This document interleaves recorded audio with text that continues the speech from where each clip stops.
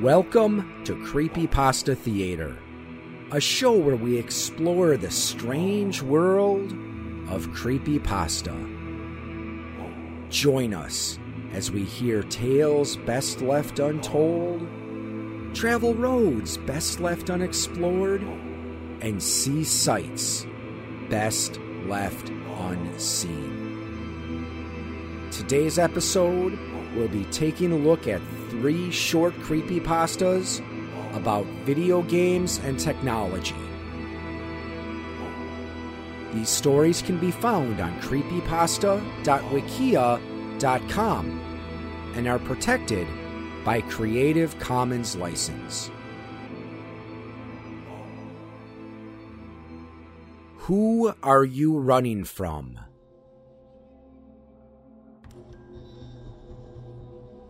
The Game Boy camera was seen as a revolutionary piece of technology when it first hit shelves in 1998.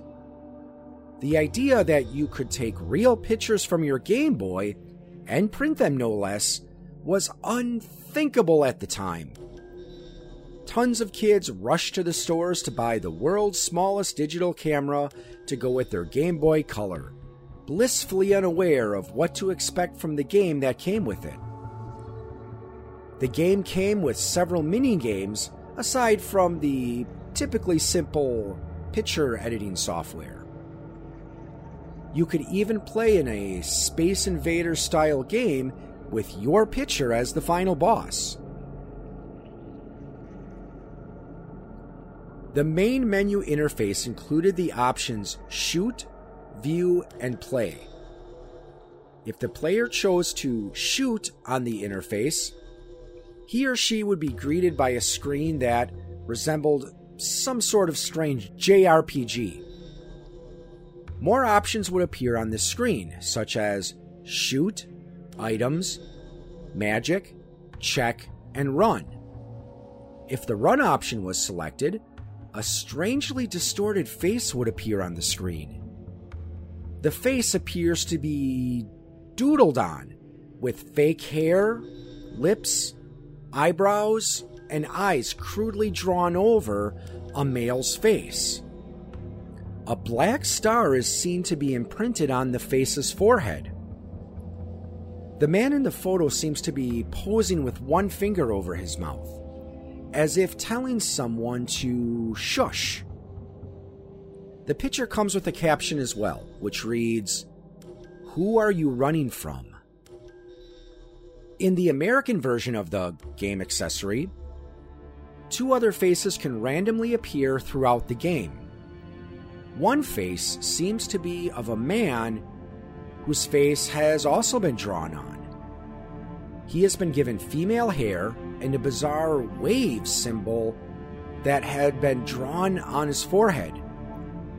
The other face was obviously female, with artificial eyes and drawn pigtails.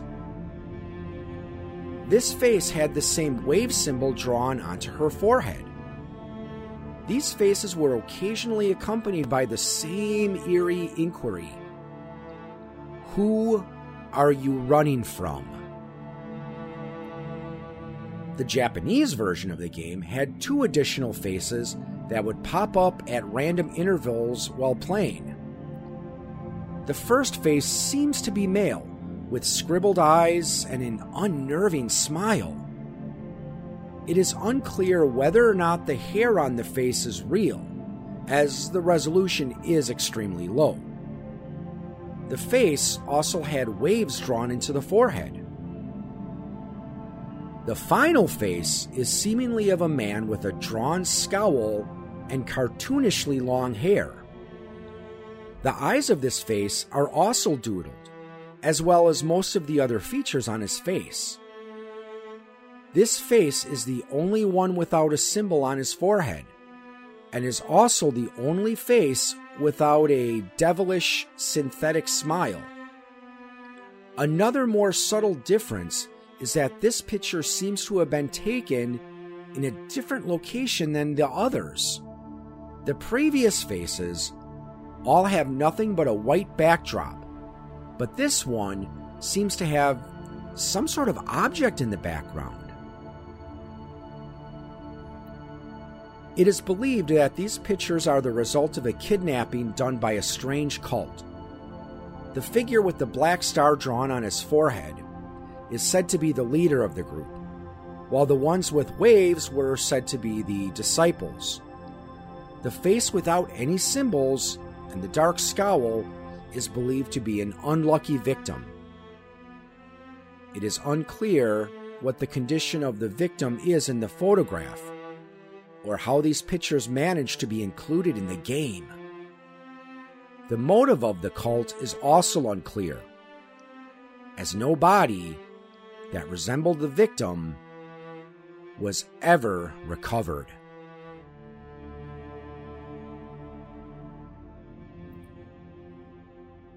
The weird part of YouTube. Everyone has been to the weird part of YouTube. If you haven't, then I suggest you try to do so. It's a very simple process. In fact, to make it easier, I will lay this out step by step. Step 1.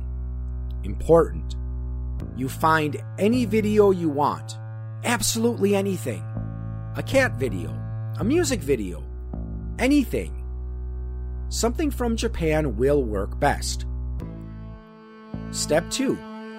Click on the strangest related video. The absolute most mind-blowing looking thumbnail or title. Step 3. Continue step 2 until the most liked comment is, "I'm in the weird side of YouTube again," or something along those lines. Now, this alone isn't all that scary. It's mostly just funny. You can laugh at failed ads or absurd stuff from different cultures. Sometimes it gets scarier. A dancing girl with no arms or legs. Someone with a shitload of tattoos eating glass. A crazed hillbilly ranting about how the government will kill everyone. It gets stranger though. Dig deep enough and you can find actual death. I don't mean like the news stories on people getting killed. I mean full-on amateur snuff films. No After Effects or CGI. Real people getting killed. You're wondering why YouTube doesn't take them down, aren't you? Well, there are 2 reasons for this. First, there are days worth of video being uploaded every minute. So much that it just can't be analyzed by the YouTube staff.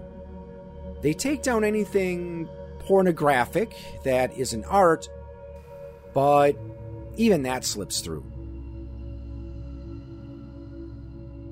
Second, money. YouTube only pays attention to the stuff that pays it, is protected by copyright, or gets a large amount of views in a short time. That last one is the reason for the 301 views phenomenon. Due to these reasons, there are plenty of people who can easily upload almost unnoticed videos. Some of them are truly unnoticed, with only 2 or 3 views. There are a ton of these amateur snuff films that just require a while of searching. Just try for a few hours. Just be warned.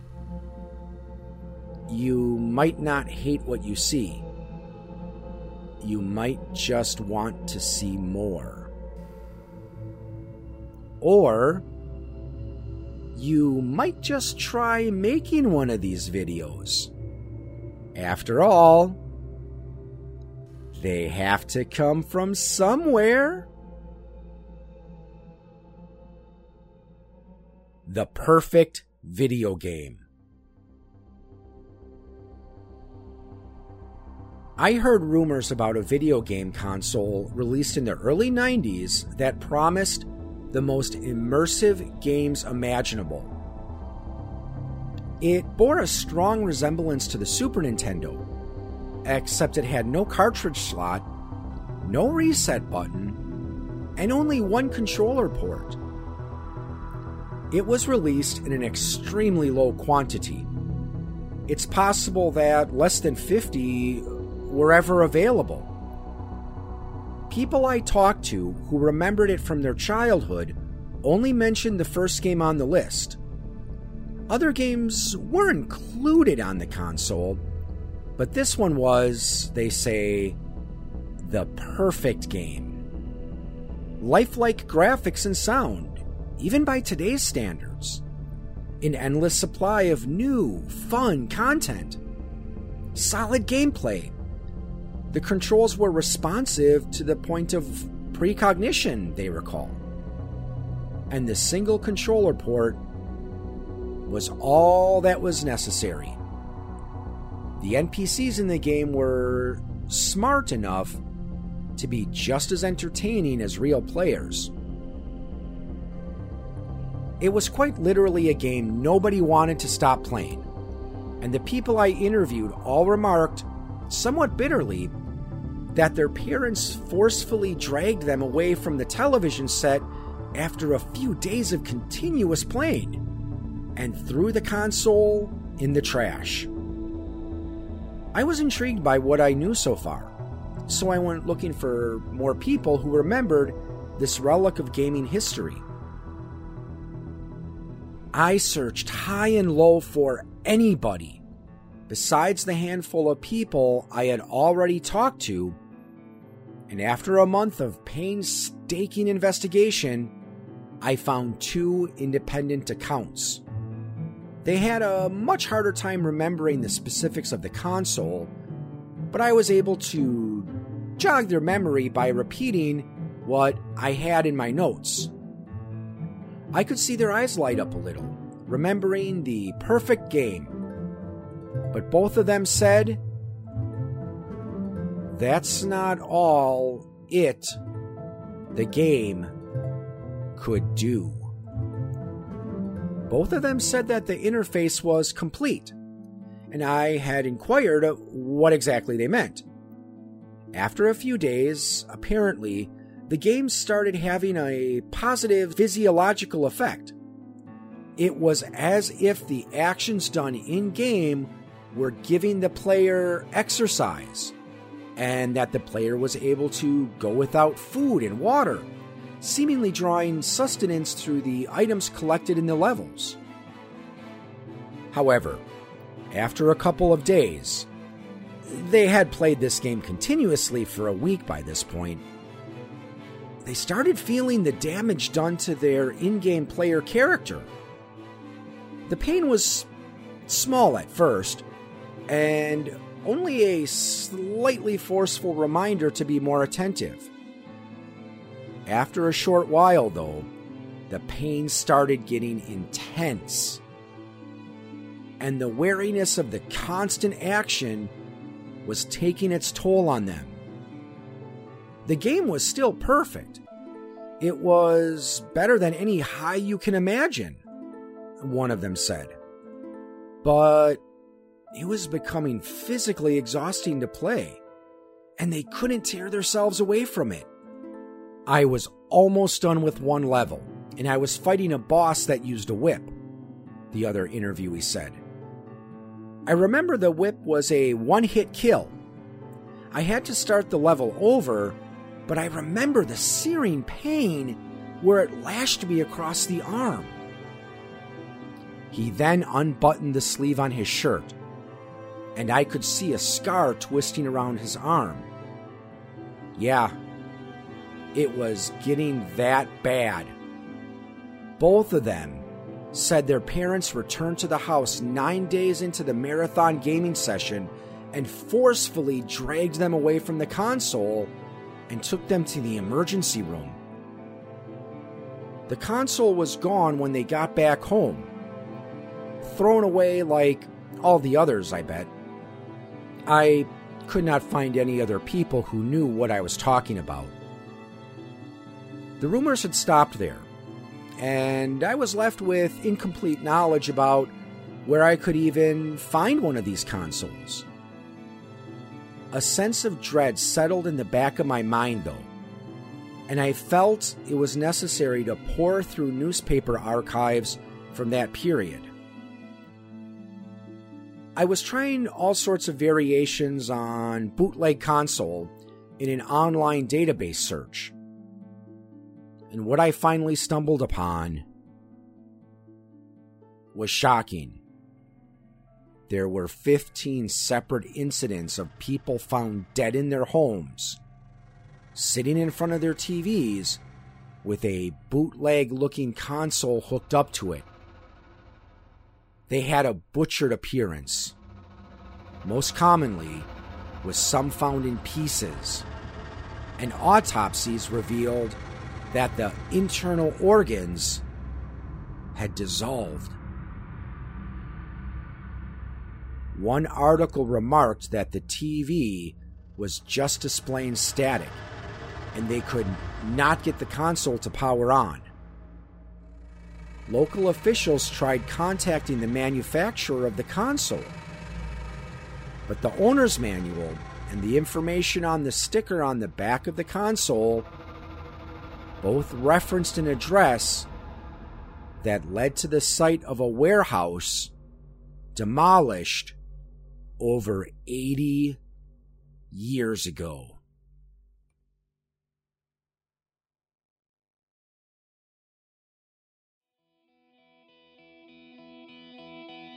You have been listening to a presentation of Point of Insanity Game Studio. Visit us on the web at poigamestudio.com. Follow us on Twitter at POI Game Studio. Look us up on Facebook and email us at poigamestudio@gmail.com.